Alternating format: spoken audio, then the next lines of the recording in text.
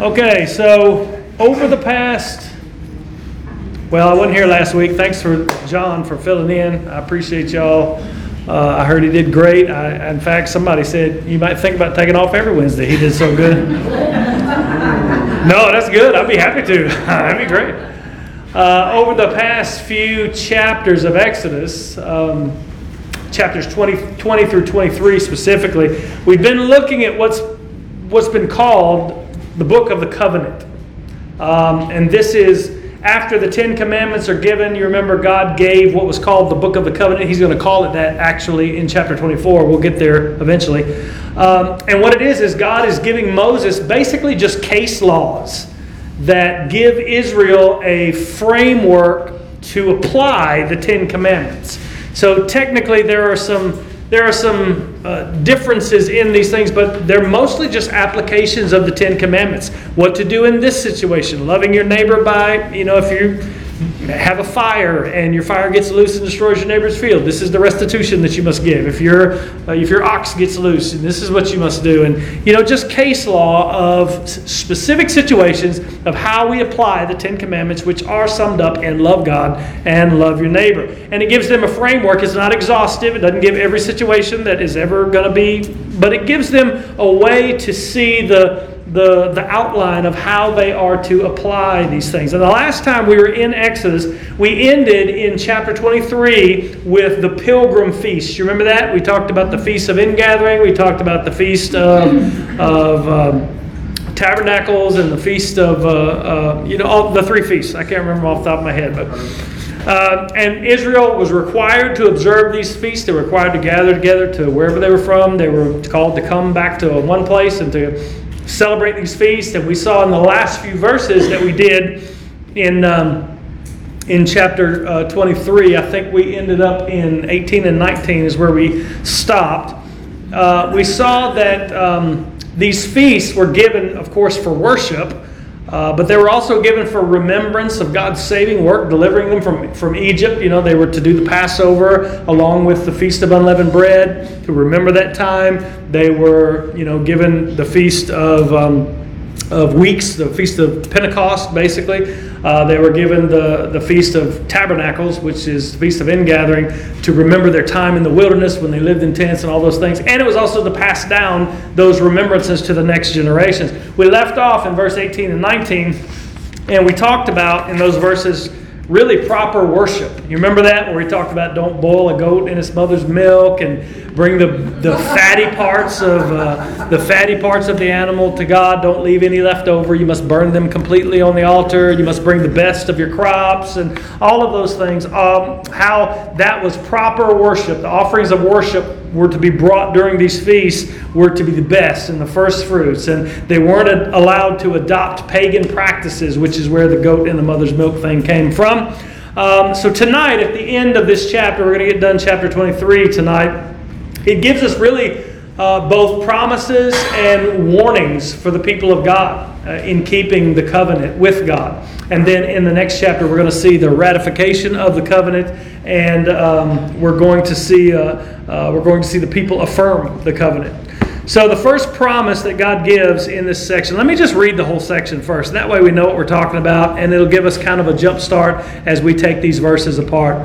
It says this: Behold, he'd just given them the rules of the feast, just given them the rules of worship during the feast and sacrifices. And he says, Behold, I send an angel before you to guard you on the way and to bring you to the place that I have prepared. Pay careful attention to him and obey his voice. Do not rebel against him, for he will not pardon your transgression, for my name is in him. But if you carefully obey his voice and do all that I say, then I will be an enemy to your enemies and an adversary to your adversaries. When my angel goes before you and brings you to the Amorites and the Hittites and the Perizzites and the Canaanites and the Hivites and the Jebusites, and I blot them out, you shall not bow down to their gods, nor serve them, nor do as they do, but you shall utterly overthrow them and break their pillars in pieces. It says, you shall serve the Lord your God, and he will bless your bread and your water, and I will take sickness away from among you. None shall miscarry or be barren in your land. I will fulfill the number of your days, or I will give you long life.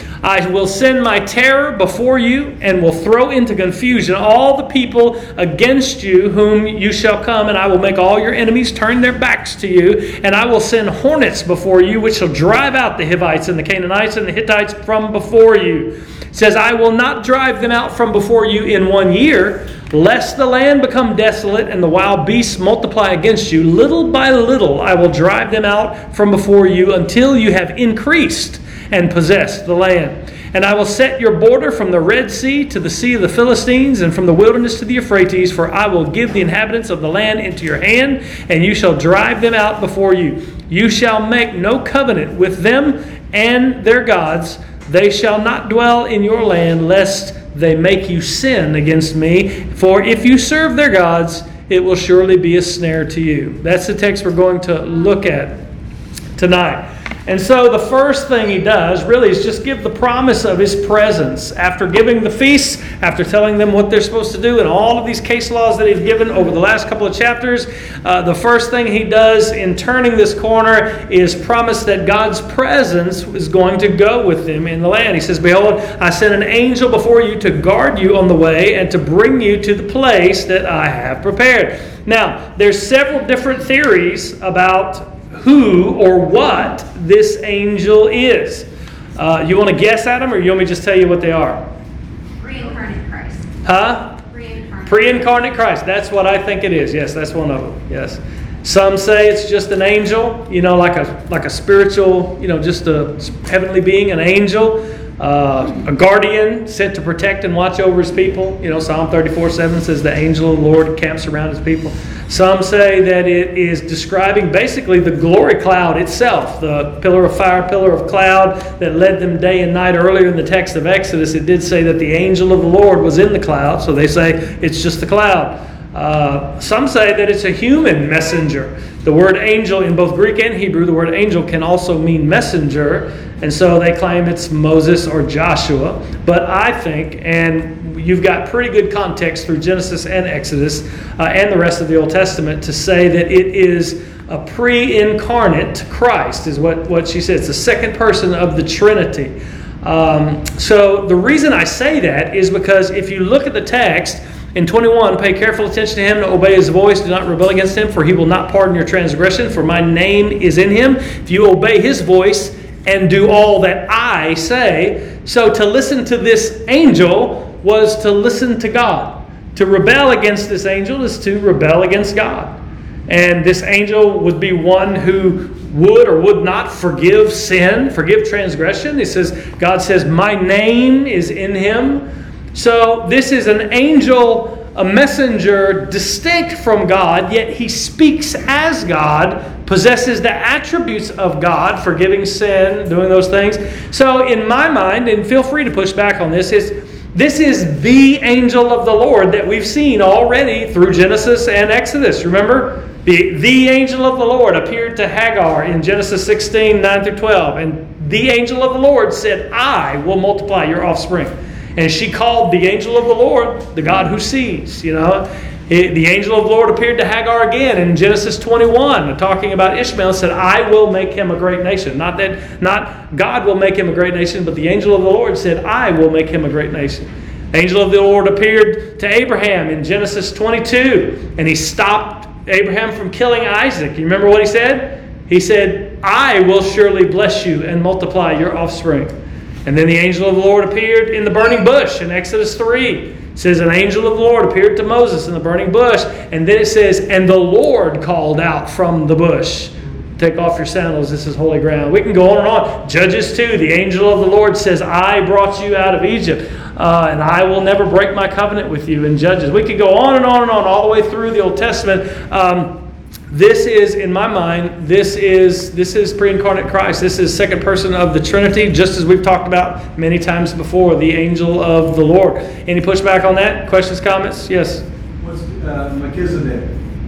Is he the angel of the Lord, or is that? Melchizedek. So he asked if Melchizedek was the angel of the Lord. There are some people that say that he was.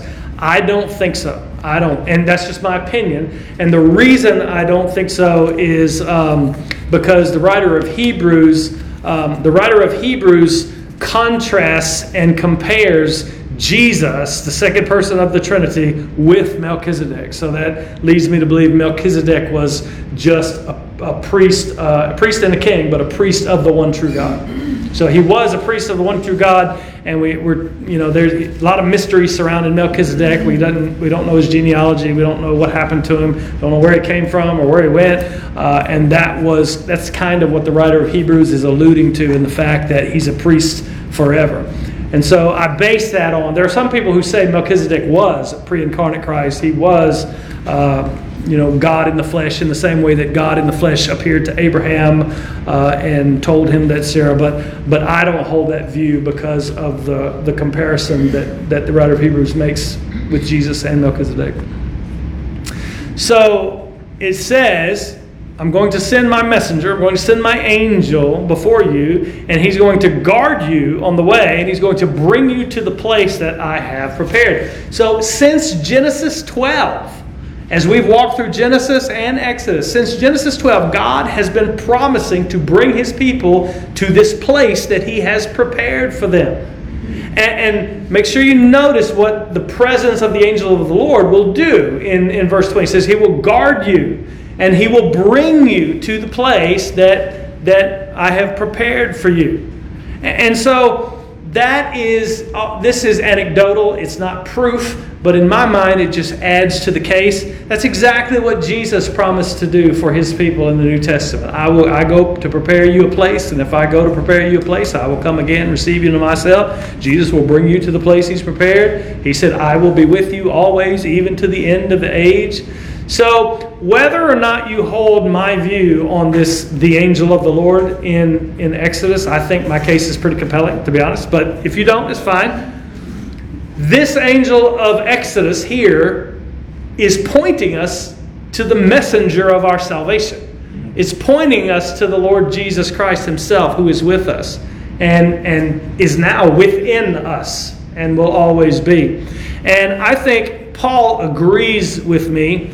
Actually, I agree with Paul about how we are to look at this, and they're wandering in the wilderness, and they're following Moses and following the angel of the Lord and all of those things, and we are to apply that to our New Testament context. In 1 Corinthians chapter 10, 1 through 6, Paul says this, For I do not want you to be unaware, brothers, that our fathers were all under the cloud and all passed through the sea, meaning the Red Sea, and they were all baptized into Moses in the cloud, meaning the glory cloud, the pillar of cloud, and in the sea, and all ate the same spiritual food and drank the same spiritual drink. And he says, For they drank from the spiritual rock that followed them, and the rock was Christ.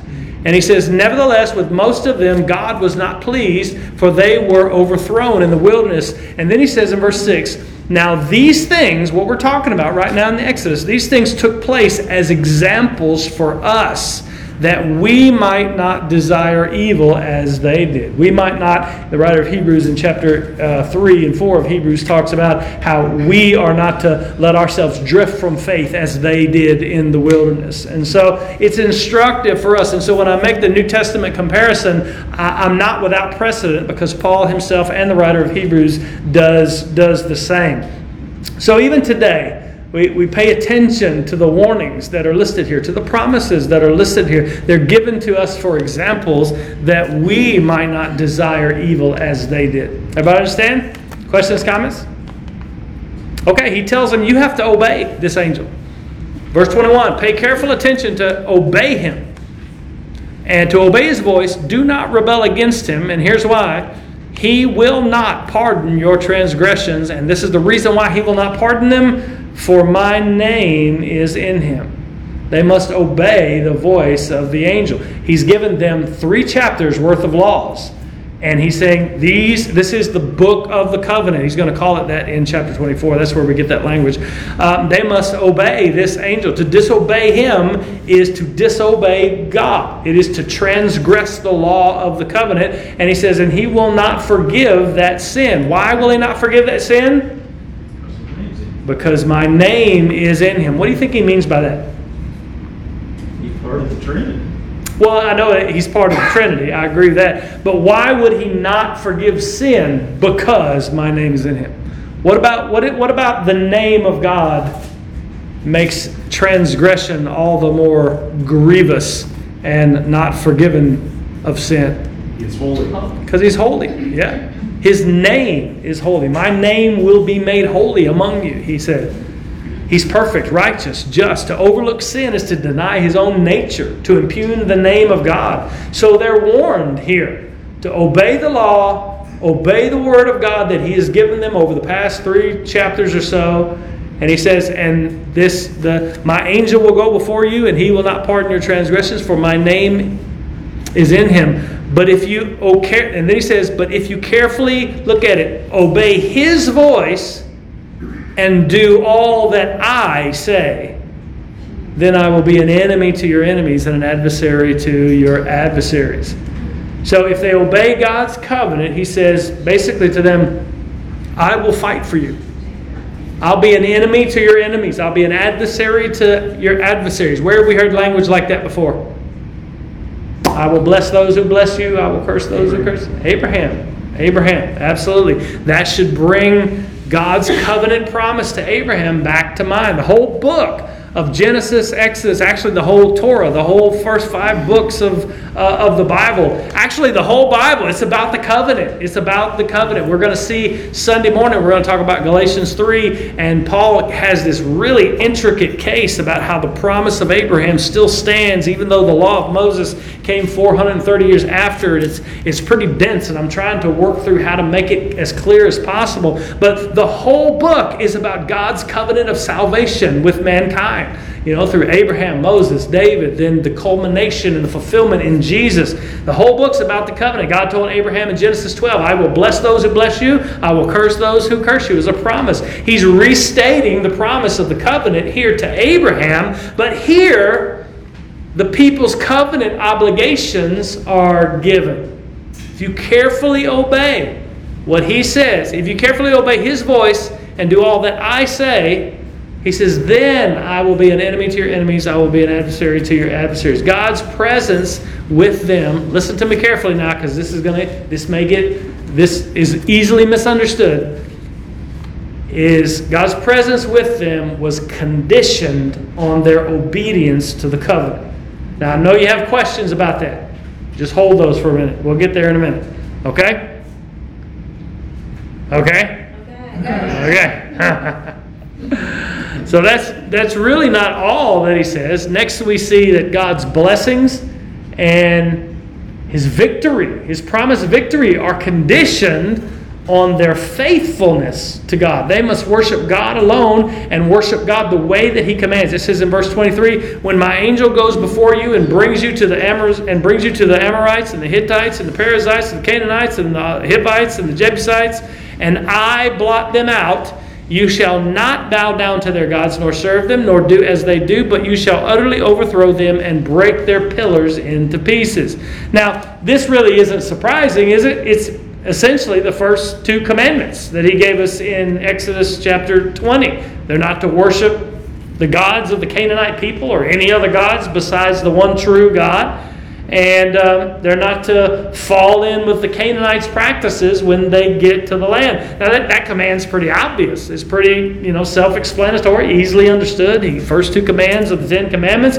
But we often fail to grasp the magnitude of the temptation that it would be to worship idols, to worship as the Canaanites do. In fact, we often fail to see the magnitude of the temptation in our own day, as the idols are just continually put before our face. Even good things sometimes. Among the ites, all the ites we mentioned, all the Canaanite people from Canaan, all that stuff, the pagan gods were worshipped and honored in order to receive something. In order to receive prosperity or success in the harvest, to call for rain, the different gods for different blessings. No matter what you needed, you had a god you could go sacrifice to, a god you could pray to, and you'd have an abundant harvest, or you were supposed to have rain if you needed, or just the very necessities of life, fertility, and all the things that go along with that, the blessings of life. And for the Canaanites, worship and offering to these gods was part of the process of planting and harvesting and the seasons changing and fertility and all of those kind of things. It would have been very tempting for the Israelites to assimilate themselves to the practices and the worship of the Canaanites. You know, they might hear things like we hear today. That's just the way we do things here. But God is abundantly clear in this passage and so many other passages that when it came to worship and faith and honoring deity, they could not have God, the true God, and other gods. They couldn't. It was either one or the other. And to make sure they understood this, God says they were not even allowed to let the artifacts of pagan worship in the land remain. They were to destroy all the idols, all the sacred pillars, the sacred stones, your translations may say. And it says he's to break them into pieces. These pillars were really, they were large stones that were often carved with, idols, pictures, or inscriptions, or different things like that. And they were used as basically altars or tools of worship, tools in the worship of these gods. And these were big stones. These weren't just like pick it up and throw it out. These were big stones that were scattered all through the countryside of the Canaanites, of the land. And so it would be tempting for Israel just to say, these places of worship are already here. Let's just use them to worship God. And if you keep going through the Old Testament, you see they did that a lot. They said, let's go up to the high places. They called them high places where the Asherah poles and all the things were. And let's just worship God there. And then it became, let's worship Asherah there. And let's worship these other gods there. They're commanded to tear them all down, to destroy them completely. Did they do that faithfully? No. In fact, every warning that's given in this passage that we just read, they failed at every point. They failed at every single point. So the fact is that God is telling them God alone is to be worshipped, and He's to be worshipped as He's commanded to be worshipped, not as they please to worship Him. So they're not to assume these pagan stones and pillars and worship sites for the one true God and worship Him at these things. They're to tear them down. They're to tear them down. There can be no mixing of worship of the one true God and false gods. That's a fundamental breach of the covenant, fundamental breach of the first two commandments. And God says, if you serve me in this way, I will bless you. Verse 25, it says, you shall serve the Lord your God. He just told them, don't serve their gods, tear all the pillars down. You shall serve the Lord your God, and He will bless your bread and your water. I will take sickness away from among you. None shall miscarry or be barren in the land, and I will fulfill the number of your days. God promises them they'll be prosperous in the land. They'll have everything in abundance. And here, basically, God is showing them here they don't have to bow down to the Canaanite god of fertility or the Canaanite god of harvest or the other gods with all the things. He said, I will give you these things. I will give you harvest and fertility and prosperity and all of those kind of things. The one true God is God overall. He alone will provide for all these things if they keep the covenant with them. Question, is this a promise for today? It's a trick question, so be careful how you answer. I hate it when people ask trick questions and then I look stupid when I try to answer it, so I'll make sure to tell you it's a trick question. Yes and no. Will sickness and suffering be taken away in this life? No. It's not a promise in that sense. Will sickness and suffering be taken away? Yes. Oh, you better believe it. In the new heavens and the new earth. When we do receive, as it says in Romans 4, it says Abraham was promised the world. When we receive the new heavens and new earth, there won't be no more sickness, no more miscarriaging, no more suffering, no more lack, no more poverty, no more any of that. So yes, it is a promise for us today, but no, it's not a promise in this fallen world and in this fallen life. And the reason is really simple. Especially for the Israelites, as we watched them walk through the wilderness and into the promised land, they didn't keep the covenant. Not only did they didn't even almost keep the covenant. In fact, they broke the covenant before they left Mount Sinai to go off into the land of Canaan. Man, they're just going to see it in chapter 32. They built a golden statue. They didn't keep the covenant at all. Now, not only, any questions about that? Okay. Not only would the Israelites be blessed in this way with, abundance and no miscarrying and, what else does it say? You won't be barren, fulfill the number of days, plenty of bread, plenty of water. Not only would they be blessed in this way, they serve the Lord your God, but God also promises them complete and total victory against all their enemies so that He will provide the land for them. It says, I will send my terror before you and will throw into confusion all the people against whom you shall come, and I will make all your enemies turn their backs on you. Look at that. I will make them turn their, meaning they'll run away from you. And I will send hornets before you, which shall drive out the Hivites, the Canaanites, the Hittites from before you. Make sure you note that. We're going to come back and look at it again. Those are just I wills, aren't they? I'll do this. God says, I will make them turn their backs on you. I will send hornets before you that will drive them out. I will drive out the people. So He promises them victory. He promises to give the land to them.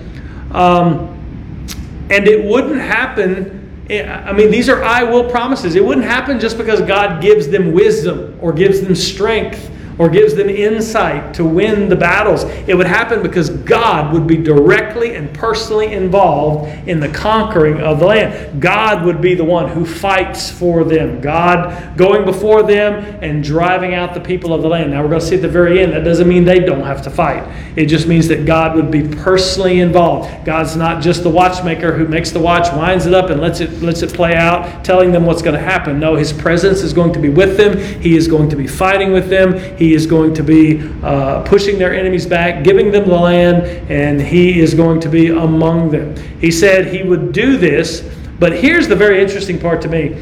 God said He would do this, and He would give these to them, but He would do it according to His own timetable and for His own good purposes, not according to what they expected. And it says in the next place, it says, I will not drive them out before you in 1 year, lest the land become desolate and the wild beasts multiply against you.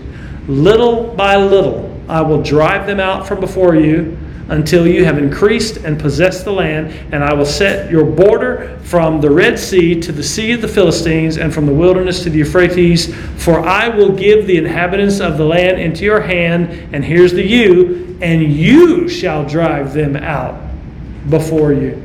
So God says He won't drive them out quickly. In fact, He says literally, He'll do it little by little. Their victory, this expanse of land with these boundaries, it won't come all at once. But eventually the whole land will be there.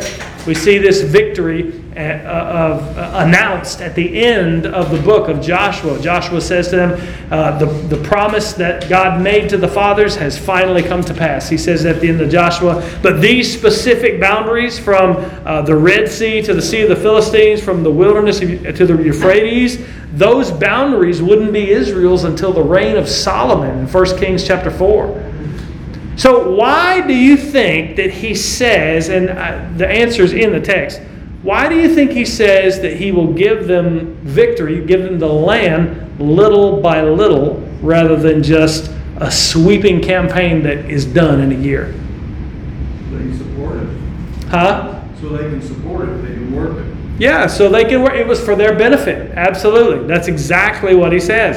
They needed time to increase in their numbers so they could manage this land that He was given. He says, little by little, I will not drive them out before you in 1 year, lest the land become desolate and the wild beasts multiply against you. He says, little by little, I will drive them out before you until you have increased and possessed the land.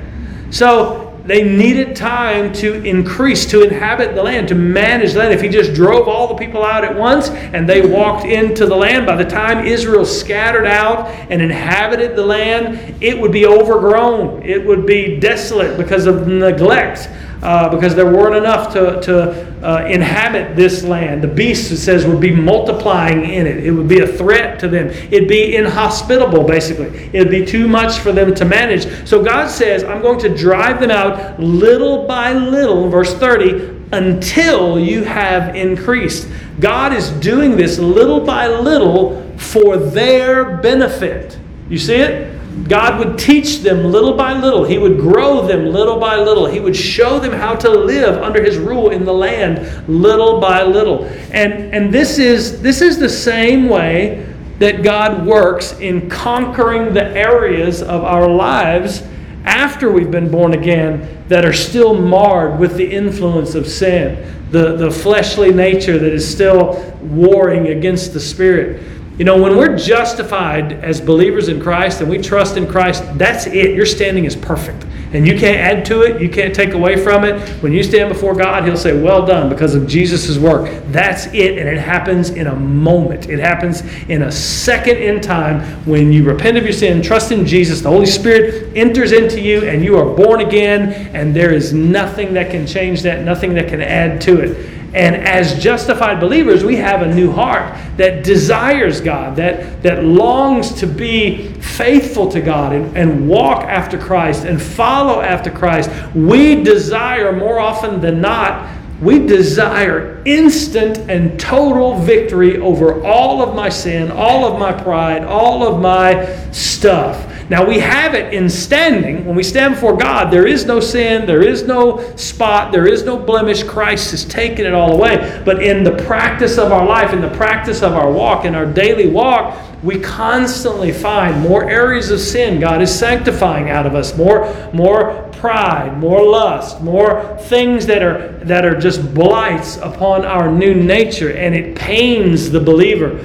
That's one of the evidences of salvation, is your sin hurts you and you hate it and you want it gone, and what do I need to do? And we desire that victory over sins in our own lives, and we hate it. And often we want to be sanctified. We want to, in other words, overcome all of the areas of sin in our practical lives.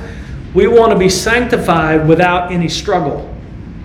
We want to be sanctified and overcome all of the sins as we grow in Christ without any suffering, without any fight, without having to grow in dependence and faith in God, without having to grow in our relationship with God, without having to endure the lessons of failure and perseverance in faith as we walk trusting in the gospel, knowing that our standing is based on the gospel, not in how well we're doing. But that is not how God has chosen to grow His people. It's not how God has chosen. He's chosen to work in us and through us as justified believers, perfect in Christ, righteous before God. Nothing can add to it, nothing can take away from it.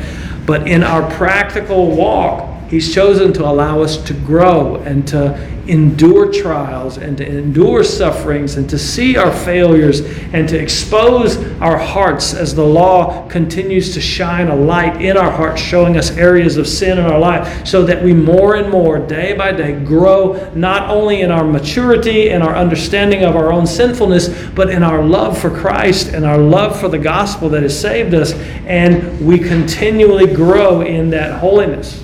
Any questions, comments? Push back on that? Yeah. So it's the same way with Israel. Their salvation from Egypt, it's done. It's a reality. They are out of Egypt. They are saved from their sin, or from the prison of Egypt, in the same way we're saved from the prison of sin. It's sure, it's done, and there's no going back, but it's through the wilderness and through the conquering of the land that they're going to have to fight. They're going to have to grow in their living for God. And you see that in all through the book of Joshua, where they're so faithful and they're so obedient when they take the city of Jericho, and then right after that they fail in the city of Ai and are disciplined by God. And you see it over and over again. In fact, they're going to break pretty much every command that God has given them right here. They don't drive the people completely out. They do end up worshiping in the places that they're not supposed to worship. They do end up making a covenant with people that they're not supposed to make a covenant with. They do all of the things that they're not supposed to do. Questions, comments, cries of outrage? Sweet, I must be doing a good job. But if we're comparing this to our sanctification, to our growing in holiness and our growing in faith, you also need to notice God said, I will give you victory. I will drive them out before you. He said, I'll send my hornets and I will blot them out. But they will still have to fight. You see it at the end of verse 31? It says, and you shall drive them out before you. So they don't lay back and do nothing. God says, it's sure, I'm going to give you the land, I'm going to push them out of the land, but it's not like they lay back and just don't have to worry about it. Hey, God's going to take care of it. They have to drive them out. Now, God said earlier, I would do this, and now He says, you will do this. Which one is it? Yes. It's both and. It's both and. God will drive them out as they are fighting, and they are driving them out as well. How does that apply to our sanctification? Be careful with our words here. I'm not talking about justification, because the only thing you contribute to your justification is the sin that made it necessary. Sanctification, though, how do we contribute to our growing in holiness, our walking faithfully to the Lord? Do we contribute? Huh? Trusting Him. Trusting Him, for sure. Anything else? Told to work out our salvation. We're told to work out our salvation with fear and trembling. And in that context, a lot of people use that verse to mean make sure you're saved, but the context doesn't support that. It says, as you have always obeyed in my presence, now do so more in my absence. Work out your salvation with fear and trembling, meaning not work out whether you're saved or not, but exercise your salvation. Work in these things. Strive for this holiness. That is, sanctification is a work of God, for sure. But it's also what we strive for, as we strive to drive out the enemies that are still within us. As we fight against the world and the flesh and the devil, we are called to be participants, to be striving, to be working, to be fighting, to be disciplining ourselves, to grow in holiness. That's what Paul tells Timothy. He says to train yourself in godliness. To train yourself to do those things. A lot of times people, this has nothing to do with this text, but this is maybe helpful for you guys. A lot of times people, in growing in holiness and in trying to defeat sin, like you have a particular sin that you're bent towards in your flesh, and you're fighting against that sin over and over again, and it just keeps coming back, and a lot of times what we do is we just try real hard. So I'm going to try again. I'm going to try real hard.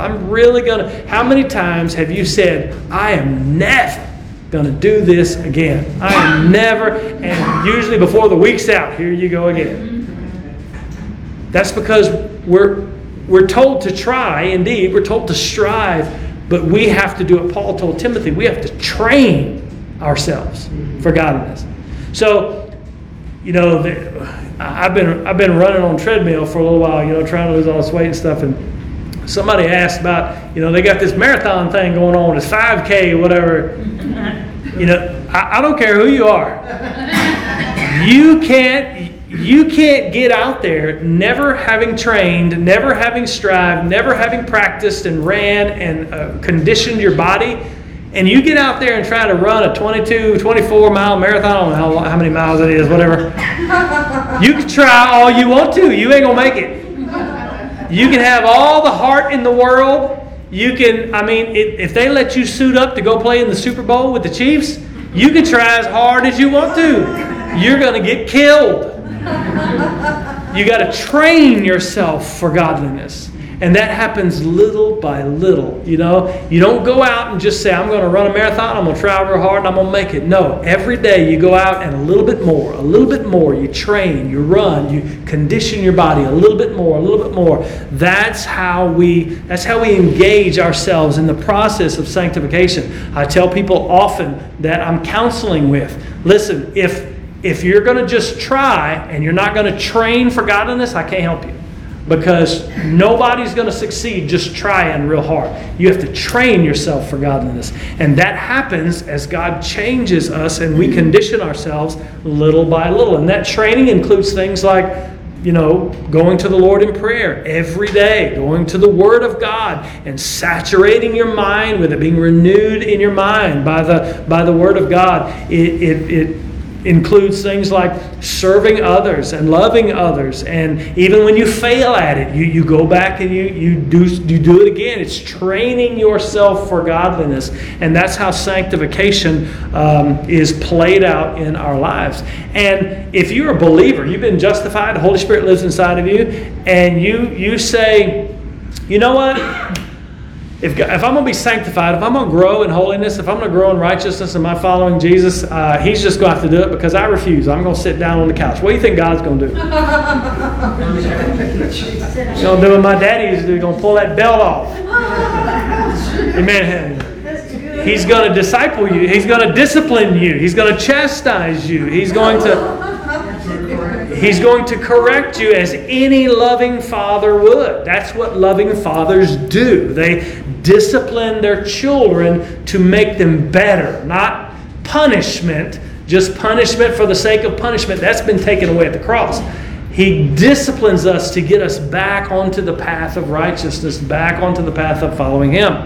And so, what we see here is little by little we see the same truths in what Israel was going to encounter in the Promised Land to what we encounter in the sanctification, the battle that we fight to drive out the sin, the flesh, the worldly influences, the things in our own life. In the same way, I am kind of allegorizing this, and I do understand that that's not always a good thing, but it's the same principle that applies. The way that they took the Promised Land is the way that we drive out those fleshly things that are still in need of sanctification. Questions? Okay, we're almost done. Finally, last few verses, he tells them again as they are inhabiting the land, little by little, he says, basically, he's telling them there are going to be these people in the land as we give them to you little by little. In fact, they're not going to conquer all of the people of the land. They're called to, but they fail to do so. As this happens, you must be on your guard always from being ensnared by the idolatry and the sin that permeates this land. He says in verse 32 and verse 33, you shall make no covenant with them and their gods. They shall not dwell in your land, lest they make you sin against me. For if you serve their gods, it will be a snare to you, a trap. It will be a trap for you. So God's people were not to compromise with the sin and the idolatry of the people of the land. In fact, they weren't to allow the people of the land to remain there as they were taking the land, but they did. They weren't to make a covenant with the pagans or the gods of the pagans, which they ended up doing for one group of people. The pagan worship of the Canaanites included sexual perversion, child sacrifice, just blatant idolatry, a lot of gross stuff. So no deals were to be made, no concessions were to be given. They were to be driven out totally. Is this unfair to the Canaanites? Many people look at the Joshua and the conquest of the land where God says, just blot them out, just wipe them out, kill everybody. And they say, well, that's just harsh. God is harsh and unfair and bloodthirsty. Is that true? How do we reconcile that? He's holy. Huh? He's holy. He is holy. Therefore, it's His judgment that's coming upon them. It's His judgment. They deserve it just as badly as we do. They do deserve it just as badly as we do. He was judging their sin. He was judging their sin. Absolutely. And how do we know that? We heard She said, we heard that somewhere. Well, I read this book one time. No, I'm just kidding. Back in Genesis 15, the covenant He made with Abraham. He said, then the Lord said to Abraham, know for certain that your offspring will be sojourners in a land that's not theirs, Egypt, and will be servants there. They will be afflicted for 400 years, but I will bring judgment on the nation that they serve, Egypt. And afterward they shall come out with great possessions. As for you, you shall go to your fathers in peace. You shall be buried in a good old age, and they shall come back here to the land in the 4th generation, 400 years later, for the iniquity of the Amorites is not yet complete. 400 years. God is full of grace and mercy. He gave them 400 years to repent. And they had, a lot of people say, well, they didn't have a prophet. They didn't have the word. Yes, they did. We just talked about Melchizedek. Melchizedek was there, and he was a priest of the Most High God. What do you think he was telling them? Their iniquity was not yet complete.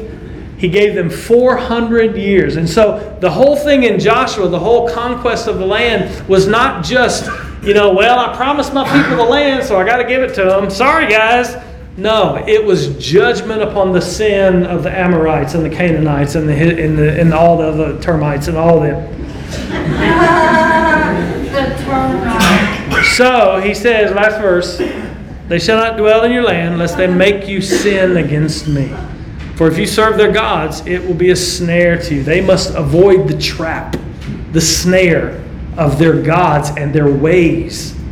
The snare, the snare could be a lot of different things, but the snare, the trap, is believing that they could have both the true God and all these other gods and all these other practices, all these other ways. They could do things God's way, but also do them the Canaanites' way and their way. Look, when it comes to sin and the little compromises of the world, we must adopt a zero tolerance policy.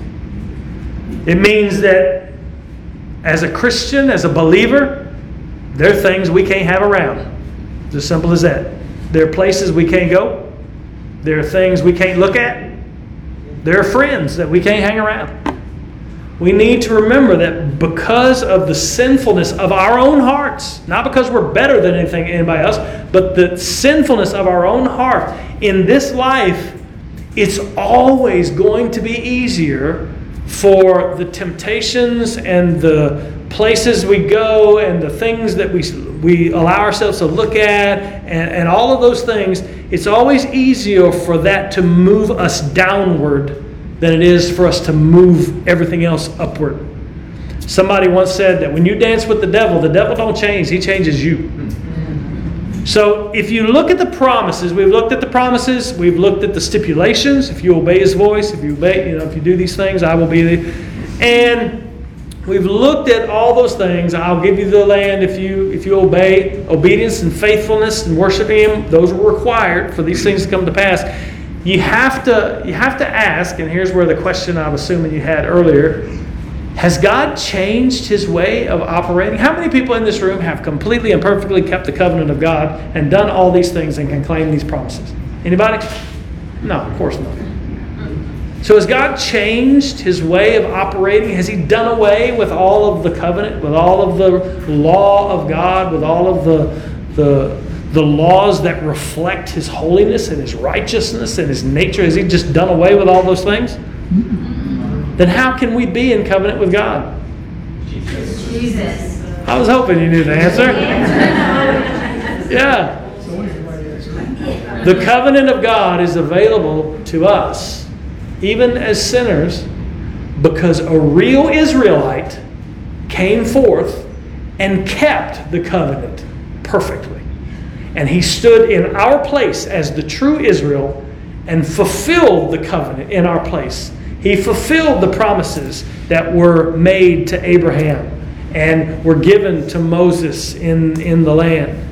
And he did so that we would be adopted as his sons and daughters. Daughters of the promise.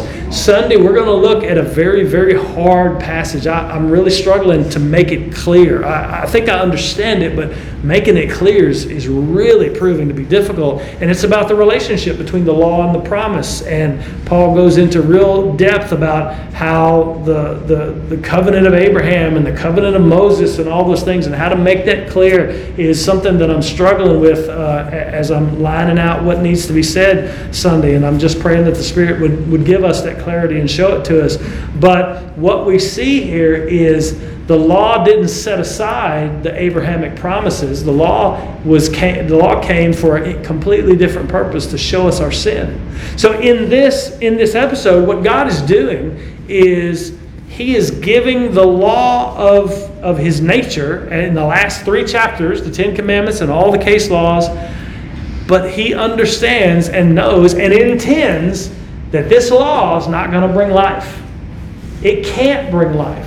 What it's doing and what it's going to do for Israel as they continue to go through the wilderness and go through the promised land, it's going to continually reveal their failure. It's going to continually reveal their sin. It's going to continue, and God's just going to keep on having mercy on them. He's going to keep on forgiving them. He's going to keep on having mercy, and eventually we're going to get to the part in Exodus where he's going to institute sacrificial system and the priests and the temple and the altars and all of those things that point forward to Jesus Christ.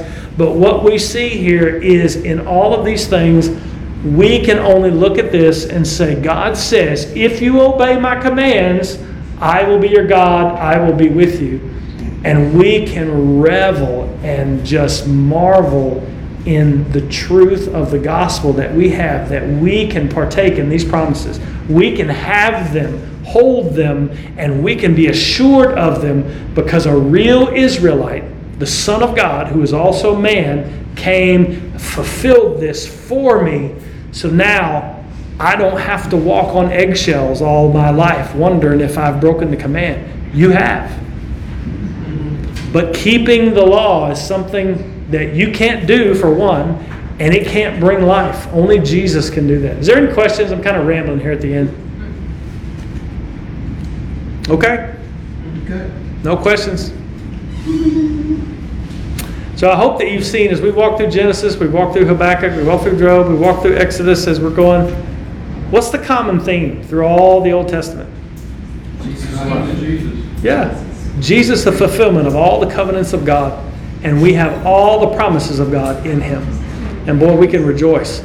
Especially when we see the harshness of our own hearts in terms of the covenant. If it was left up to us to keep God's law, to keep God's covenant, we'd be without hope in this world and bound for hell. But Jesus has saved us. Okay, let's pray. Father, we do love you. We thank you for your word. We thank you for, God, we thank you for the law. David said in the psalm that your law is good and he loves your law, and we should love your law. It's a reflection of who you are. And as the Spirit dwells in us, the Spirit has written the law on our hearts. So not only are we just, not only do we just desire to obey you and to walk in your way and to walk in your law, because that's just our duty and that's what we're supposed to do. God, thank you for the new heart that gives us a desire to do that, and a longing and a love to do that, to follow that. Forgive us where we fail you, God. Forgive us where we do sin, where we battle the flesh and lose in particular situations. And thank you for the assurance that we have not lost, because Jesus did not lose, and He stands in our place. We're united with Him, and God, He has secured our righteousness, God, and we thank you for that. And as we go through the rest of these laws and we see the foreshadowing of Jesus in the tabernacle furniture and all the things that we're going to look at, God, help us just to magnify your name, to magnify your gospel, and God, just give glory to the salvation that you've given us by sending your Son. We thank you. We love you. In Jesus' name. Amen.